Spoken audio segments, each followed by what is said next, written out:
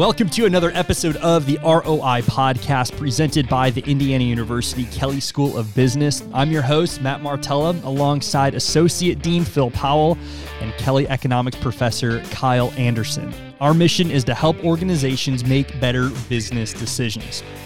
For those of you joining us for the first time, we want to welcome you to the Kelley family. If you enjoy our content, it would mean the world to us if you left us a review on your favorite podcasting app. That simply helps our show gain more visibility. And to our loyal fans, we want to thank you for your continued support. Because of you, our podcast landed in the top 150 business management podcasts across the U.S. We are so honored you find value in our show, and you have helped us grow to such amazing levels. If you want to get a hold of us, if you have a great guest you would like to recommend, or simply have a tough leadership decision to make, we would love to help. Send us an email to ROIPod. That's ROIPOD@IUPUI.edu.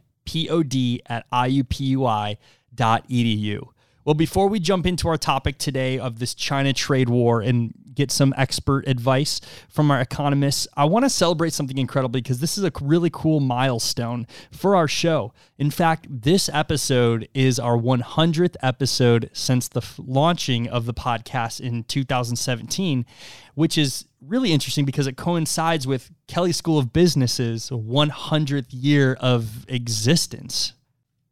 100 years of existence. Wow, Matt, that's incredible. And, a century of business education. It's great to be part of this family and to celebrate this great milestone, both for the ROI podcast and the Kelley School of Business. Yeah, it's really fun. And so we're just honored, and thank you guys so much for making this podcast possible, because without you, our audience, we would never have made it to the 100th episode. All right, on today's episode, we're sitting down with two of our Kelley Economics professors, Phil Powell and Kyle Anderson, to talk about this trade war between the U.S. and China. Seems to be across all major business headlines and even in some of our national news. And we're going to dive into, what does this mean for business leaders and how do we navigate through uncertain economic waters? And I think the big question is a recession on the horizon? So before we dive into that, I want to kind of start a little more on the broad side and start with you, Kyle, bring you in. Why are tariffs causing so much turmoil, both for the U.S. and China? So there are a couple of things that are really driving this volatility. One is there's a lot of uncertainty around the tariffs. So we hear a lot of kind of political drama about will there be tariffs or will there not. So most economic policy is laid out much more kind of carefully over a longer time period. And so the markets are really reacting a lot to uncertainty about whether these tariffs will exist and what the magnitude of them will be. And so I think we're seeing a lot of volatility in the stock market, a lot of uncertainty among business leaders, and a lot of it's just policy uncertainty, which the market hates. The market's going to hate bad news, but it's also the uncertainty of not knowing how things are going to play out really is a drag on the business, and it causes the stock market to be really volatile.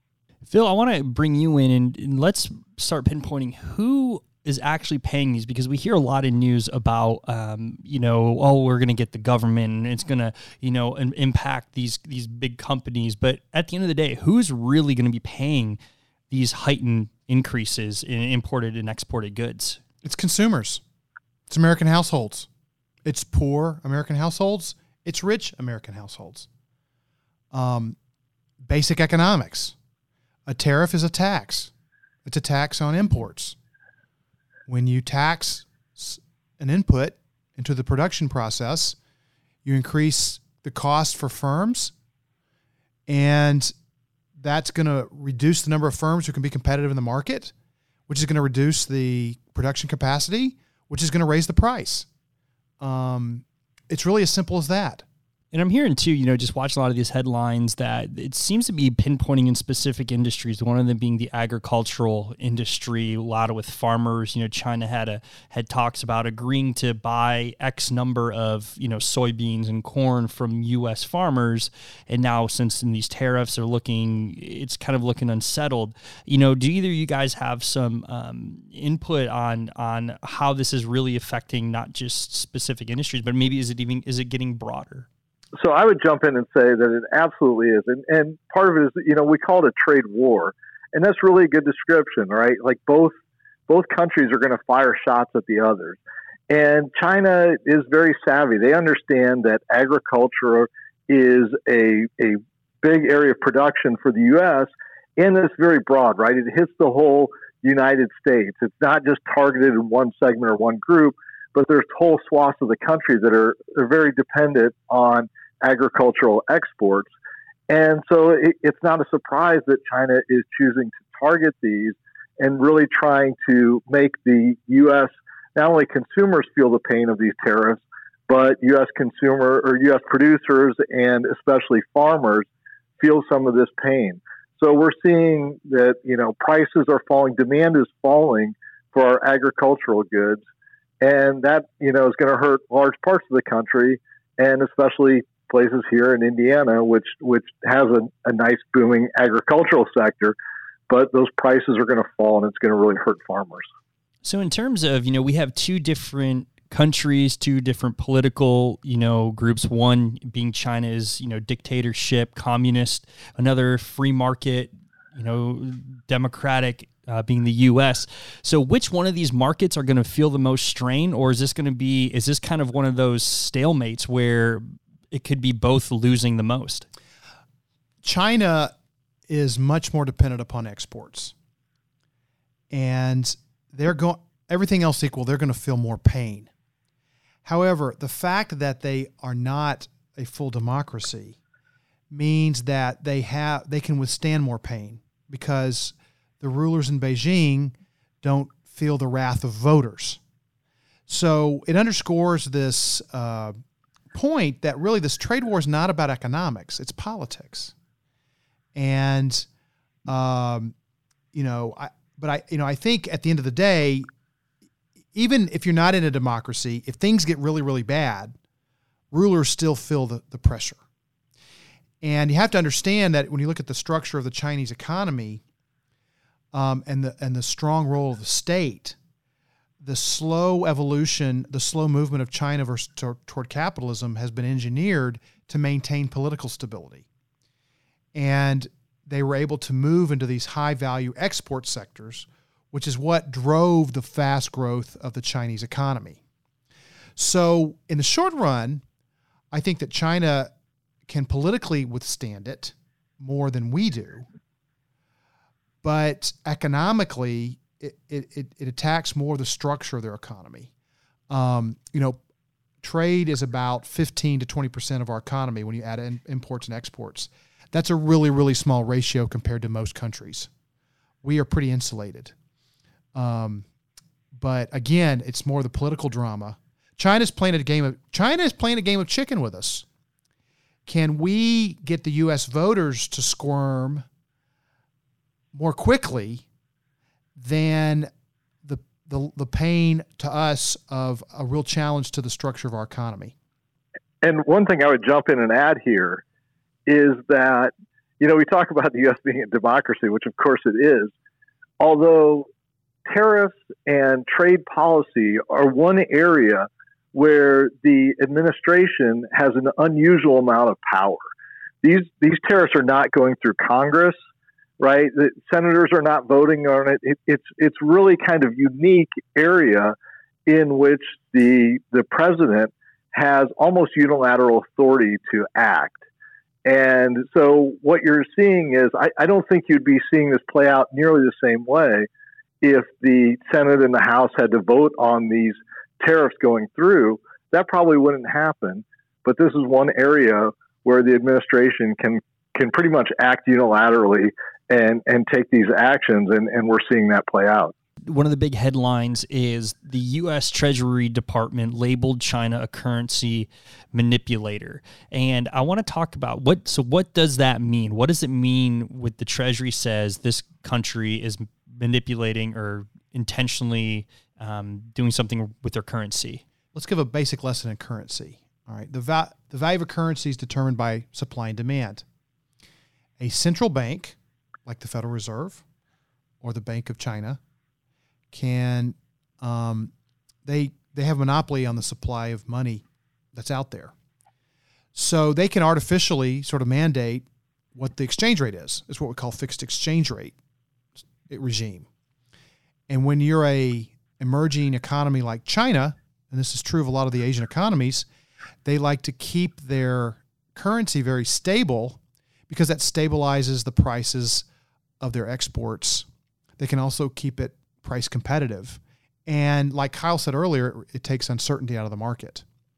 So the way to fight a tariff, the way to fight a U.S. tariff that raises the price of your product is to devalue your currency. And by devaluing your currency, you can almost counterbalance whatever price increase was caused by the tariff. And you can continue to do this, in spite of what looks like strong policy in the U.S. Now, again, there's long-term impact. But what we're seeing play out here is a very short-term type of game between the U.S. and China. So China's devaluation of its currency by basically flooding the market with more Chinese currency is a logical response to higher tariffs, especially when the Trump administration is taxing Chinese exports across the board. And Kyle, you and I were talking about something similar to this over the phone, and the example, this kind of happened in Mexico when the U.S. started to talk about putting tariffs on Mexico. Right. So one way to think about this, earlier this summer, when it seemed like the U.S. might put some import tariffs on Mexico, basically what happened is the Mexican peso devalued very quickly. And because there might be a 5% tariff on Mexican goods, the Mexican peso fell by 5%. So what would have happened, had that all played out, and these tariffs ended up not being imposed, but basically there wouldn't have been much change in prices. And so someone might think, well, hey, that's a good thing. We get a tariff, and yet we're still able to import goods from Mexico at the same price. Well, of course, there's also a downside to that, which means anything that U.S. producers are trying to export to Mexico would become that much more expensive and that much less competitive. So it would actually hurt the U.S. domestic producers who are trying to sell in these goods. And that's what we're concerned about with China. If China devalues their currency, now it's even harder for us, even ignoring them not buying our agriculture, it's even harder for our U.S. producers to compete in other countries. And so there are these games that go on where each country has a little bit of incentive to devalue their currency and help their domestic producers. But of course, if everyone tries to do this at once, it becomes a zero-sum game. And then it leads to what we all fear and what we've seen in headlines, a potential recession. And Phil, I know you and I, when we talked about this a couple episodes ago, when we were revisiting the economic outlook and the forecast, you were saying that, the U.S. Treasury yields, the curve, I believe, was at that point was starting to... The yield curve was starting to go up, but now we're actually seeing, in spite of this trade war, we're starting to see that it actually could be inverting. So first off, what does that actually mean? Give us the economic breakdown to the whole U.S. Treasury yields and the yield curve. Sure. I'll try to do this simplistically. So what is the yield curve? The yield curve is basically the schedule of yields on bonds according to their maturity. You have short-term bonds, which can mature in 90 or 120 days. Maturity is when you pay all the loan back that the bond represents. You can also have bonds that are 10, 20, 30 years out. And the yield, the market prices these bonds in part based upon what they expect inflation to be. So we know that if there's expectation that the economy is going to grow fast, that there's a higher expected inflation. When the economy is expected to contract and go into recession, inflation goes down. And so when the markets expect growth to slow down or to go negative, your yields on the longer term bonds are going to actually be lower than your yields on the short-term bonds, because your yields on the short-term bonds reflect what's going on now. But the markets expect the economy to slow down, those rates are going to go, or those yields are going to be lower.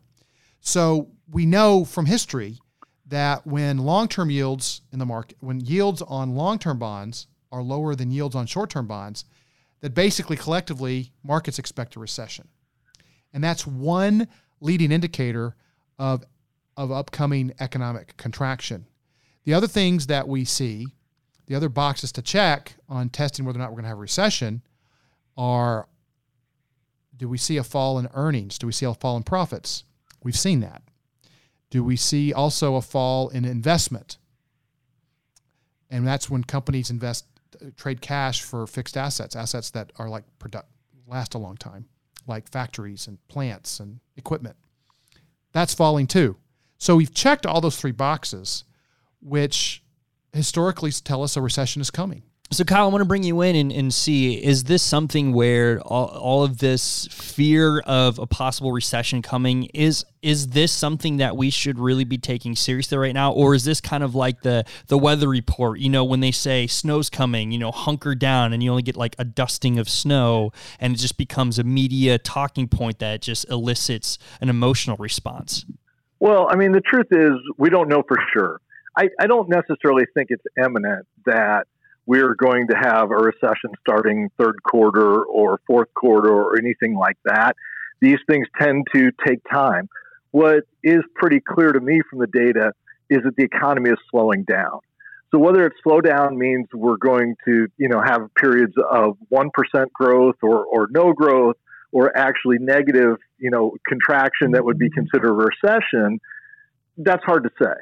But it does seem like all of the signs, and especially as Phil talked about, the drop in business investment is, a very troubling factor that indicates, man, we just can't keep depending upon the consumer spending always driving this economy. So I do think there is a slowdown coming, whether it's an actual recession, whether it, happens in early 2020, late 2020, when all that happens. These are like a weather forecast. It is a little bit, economists can get fired up and say it's coming. And yeah, it might just be a dusting, or, it could be a blizzard. It's really hard to say. I think there is one certainty though, and that this flicking the switch on, oh no, we're going to have huge tariffs. Oh no, we're not. We're going to have huge tariffs. We're not. It's going to make the recession a self-fulfilling prophecy. And it's less because of the tariff itself. And it's important to understand that when our companies don't export as much, that hurts GDP. Exports count toward gross domestic product or our output as much as domestic sales. So that does reduce the business for our companies, and that has an impact. But the real negative effect, and this goes to what Kyle said earlier, the real negative effect is this sort of on again, off again approach to policy. Companies are inherently risk averse. And when there's more risk in the market, artificially created by public policy, they're going to pull back on investment. And again, investment is typically the variable in gross domestic product that takes us into a recession. Now, the good news is, and I think we pointed this out in previous podcast episodes, when you look at the financial markets, there's no fundamental misalignment, like there was in 2008. 2008 was that the Great Recession was caused by a financial misalignment in mortgage markets to the tune of trillions and trillions and trillions of dollars. We're not seeing any of that misalignment. So if we do have a recession, it's not going to be the catastrophe that we saw in 2008.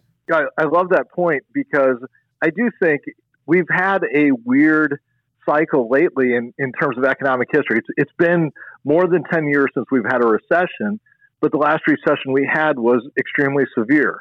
Before that, you went a relatively long period back, and it was the dot-com crash that led to a recession. So you've got our recent history skewed. That's not been the normal way things have worked over the last 100 years. Recessions happen every few years. They tend to be these business cycle ones where there's a slowdown and then things pick back up. So just because you hear a recession doesn't mean you have to think back to 2008. We're going to have unemployment over 10% and all of those things. So we don't need to be so concerned about the R word and being scared and hunker down that way, because we could have a recession in 2020, and yes, things slow down and unemployment ticks up, but it doesn't necessarily have to be one of these traumatic, long-standing events.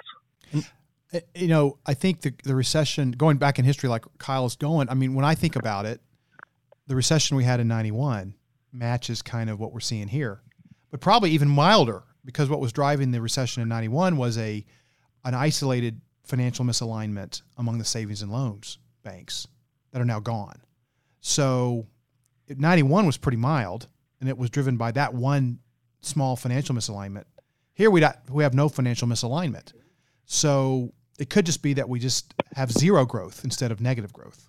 So I want to cover another headline that's coming out there. I mean, with the trade war being what's dominating a lot of the financial news, the people are saying that China owns $1.1 trillion of the U.S. debt. They have a big claim into our deficit that we are currently accruing. And, some news articles are saying or suggesting or theorizing that they could possibly weaponize that against us. And I want to ask you guys individually, Phil, start with you. Do you agree with that could be used as a weapon? I think, China is a pretty rational player. They have a lot of patience. They're about evolution, not revolution. And so I give them a lot of credit. They hold trillions of dollars in U.S. securities. And if they were to just suddenly sell it, imagine if you just decided to wake up one morning and sell your house. Would you be able to get the price that you think you should get? No, because the markets would know you're desperate. You're basically flooding the market with your house, and you're just going to take whatever the market's willing to pay. It's going to be highly discounted. So all of a sudden, if China wakes up and says, we're going to sell hundreds of billions of U.S. securities on the market to get back at the U.S., they're going to take a huge hit in terms of the real assets held by their banking system, well, more specifically their central bank. So rationally, it's a bluff. And that's not to say it won't happen, but there'd have to be a lot of willingness to take a huge financial loss for the Chinese central bank, which, that's just not the way China acts. China is not rash and myopic. Yeah, and I would jump in and add that right now, I don't see that being enough to do significant harm to the U.S. I think there are plenty of other buyers out there in the global markets that would be willing to purchase U.S. debt right now, right? We are still, a strong economy. We are still stable. Having said that, and so that wouldn't really pull a leg out from under us. But if we were in a much more precarious situation, and we can talk a little bit about our U.S. deficits that could potentially put us in a more precarious situation, and then China's threats against us in that regard would be much more credible and much more dangerous. So right now, with our economy growing, I think all or most economists would certainly like to see us bringing our fiscal deficit down significantly and getting our house more in order. But right now, we're stable enough that we could pretty much absorb anything along the U.S.-China debt situation. And for the listeners, let's be very clear. Okay, what happens if they were to dump hundreds of billions of dollars of U.S. Treasury securities that they own on the market? What would happen is the price of bonds would go way down and interest rates would go way up. Our interest rates are really low right now. And if the interest rates got too high, then the Federal Reserve could counterbalance it by lowering rates themselves. So it's really, people get all scared. Oh my gosh, they could dump all these bonds. But really, at the end of the day, the only impact that has on us is interest rates. Now, to Kyle's point, if interest rates go up, then that means that for the U.S. government to borrow more money, they got to pay more interest, which puts more burden on taxpayers. But in the short run, the ability of China to really hurt us with that, it sounds much scarier than it really is. So I want to get to the bottom line as we wrap up this episode, and I want to talk, as you were starting to get to, how does this impact organizations here in the U.S.? Because as we know and as we exist, we help organizations make better business decisions. So I want to go around the horn, and I want to ask you guys, Kyle, I'll start with you on this one. What are your recommendations for business leaders in the midst of this trade war? So I would just say to keep an eye on it and exercise caution. And we've seen business investment go down a little bit. And I certainly, if I were managing a global company with a global supply chain, I would be much more concerned about this. And I probably wouldn't be making these large-scale investments right now. Wait a little bit, see how it plays out. Hopefully some of this uncertainty will come out of the market. There's always going to be some level of uncertainty about our economic growth and all that. But right now it's higher than usual, and that's why we're seeing all this volatility in the market. So you might pull back investment a little bit, stabilize the finances of your company, and target growth as much as you can without making massive investment right now. And unfortunately, that's not the best thing for our economy, but it's what I think that business owners should be looking to do right now. I'll come at this from two directions. So you've got companies that have their supply chain or their suppliers in China. And, you know, a lot of folks have said that this has been a long-term redefinition of the relationship with China. And so, you know, I would consider perhaps in the medium term diversifying your supply chain, which means perhaps if you have 80% of your suppliers in China, maybe you need to reduce that number. Now, I'm not saying move out of China, but we're in a new era now where tariffs have a much higher probability of being imposed than they were in the past, which means the tariff risk is higher, and you have to adjust your long-term geographic diversification strategy in terms of maybe where you source from abroad. So that's a strategic lever to consider. And for some companies, they shouldn't change it. They should just weather the storm. Others that have a very complicated global supply chain should really look into this and just realize that even beyond Trump, our relationship with China has been changed. The democracies are much more willing to pursue nationalist strategies, minor or major, in terms of the way they engage the global economy. The second point is to Kyle's point is that, you know, with higher uncertainty, just move slower. We want to move slower, but it may, you know, to kind of be a little bit more cautious. But really, I think that what we're seeing now creates more opportunity, in that most companies, most managers are not they don't look into the long run. Most U.S. businesses are myopic. They're too short term, and they make huge mistakes. And if you're thinking more long term, you have more patience. You're leveraging a more sophisticated understanding of the long term direction of the U.S. and global economy. You can use that to your advantage. You can be making investments that nobody else is making, but that you know is going to pay off when we do come out of this slight bump down in our economic trajectory.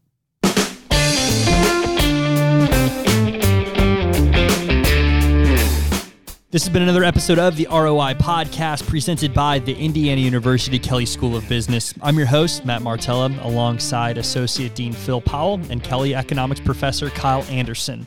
Our mission is to help organizations make better business decisions. We'll see you next week.